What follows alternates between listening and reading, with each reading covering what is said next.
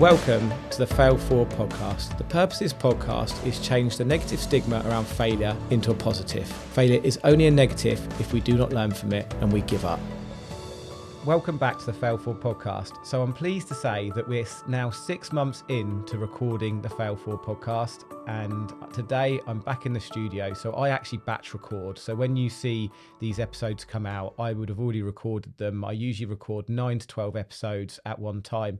It's just the way I manage to save time, and I basically leverage time by recording in one day, and then the wonderful team at Pulsate Media then edit it all and put it out for me. Coming up in the next kind of 9 to 12 episodes, I'm going to be talking a lot more about tree surgery stuff. I'm going to still be talking about the different mindset and having different episodes. We're still going to be interviewing people as normal, but I'm also, I went to the APF show last weekend, and I know from that a lot more tree surgeons are now listening to my podcast. So I want to give you guys some relevant information and episodes, but also a lot of it will cross over. So if there's any listeners who are listening and thinking I'm not a tree surgeon, there will still be some good content for you guys.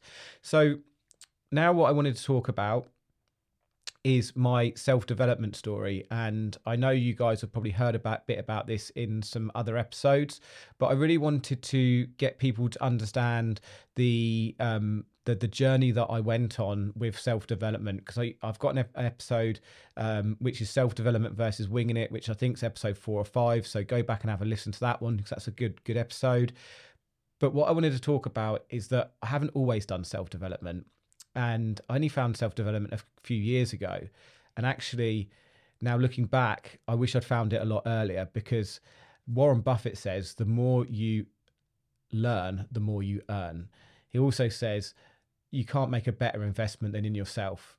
When my business went under, the self-development I've been doing for a year before that, they couldn't take that away. Yes, they could take my house. Yes, they could, take my money, and I ended up with nothing. But they could not take what I'd learned in my brain. The things that I'd learned, the investment I'd made in the courses and the coaches and the mentors and the masterminds I'm part of, they can't take that away, because that's the things I've learned, and that's part of you. And if you can develop yourself and learn, then whatever happens in your life, you'll be able to make some money somewhere. You'll be able to go and get a job. You'll be able to go and start a business. But I want to take you right back, because when I was at school, my parents ran a restaurant, but also my dad bought and sold houses, and he did them up in his spare time, working ridiculous hours. But that meant a very different childhood for me, because we moved a lot. We moved every couple of years. We were moving to a different house, sometimes a different area, a different school. And me being not very academic, that led me down the perfect path of me being quite a naughty school child, getting suspended and not really engaging at school. So I, as a 16-year-old boy at Applemore College in Hythe, failed all my GCSEs, and I remember going to the careers advisor and she said to me, what do you enjoy? And I said, well, I love going out and socialising, and I love water sports. And she tapped away in the computer. Yep, you should be a customer service representative. Like, that makes any sense. Like, where did this stuff come from? I guess that year they must have had a shortage in the country of customer service representatives, because every answer of anyone that didn't do very well at school probably just got pushed into that funnel, right? So I failed all my GCSEs, and my dad said to me, right, son, you need to go out and work hard, be committed, don't give up, be determined, and everything will be okay. So I did that. I went out, and we went out and got a job, and I worked hard, and things were okay, but I kept thinking, I need to earn more money. The other thing he actually said to me is, make sure you start your own business and do it young, because I was in my 30s when I did it, and you need to do it younger. So everyone knows the story, or most of you do, of my business that I grew from the age of 24. But I did that all on hard work. I had a very fixed mindset I didn't do learning anymore. There was no learning involved. Learning had failed me. I didn't read books. I think the only book I'd read is Eric Cantona's autobiography, because I'm a massive Man United fan for my sins, and Alex Ferguson autobiography. And they're probably the only two books I read from leaving school till my early 30s. I didn't do courses. I did my tree surgery courses. I did a few courses when I worked at Barclays Bank when I was 18.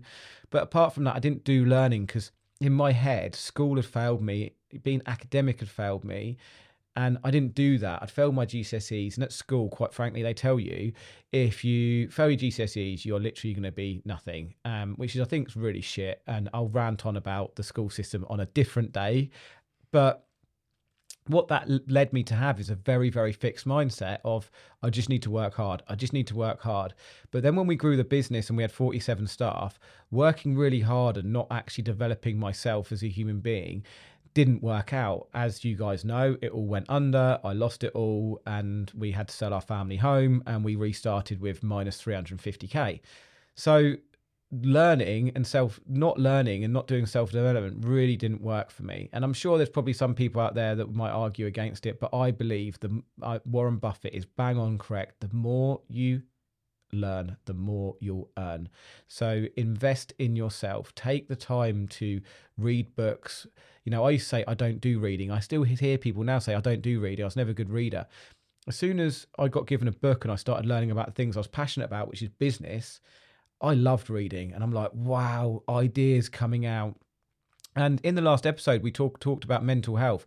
I actually find that reading books helps my mental health. Like, instead of looking at screens, if I'm reading a book, even if it takes me longer than the normal person to read a book, it really does help. So definitely start looking, if you're not already, start looking at learning, doing courses, audio books, podcasts, especially this one. But Stephen Bartlett's podcast is really good for self-development as well.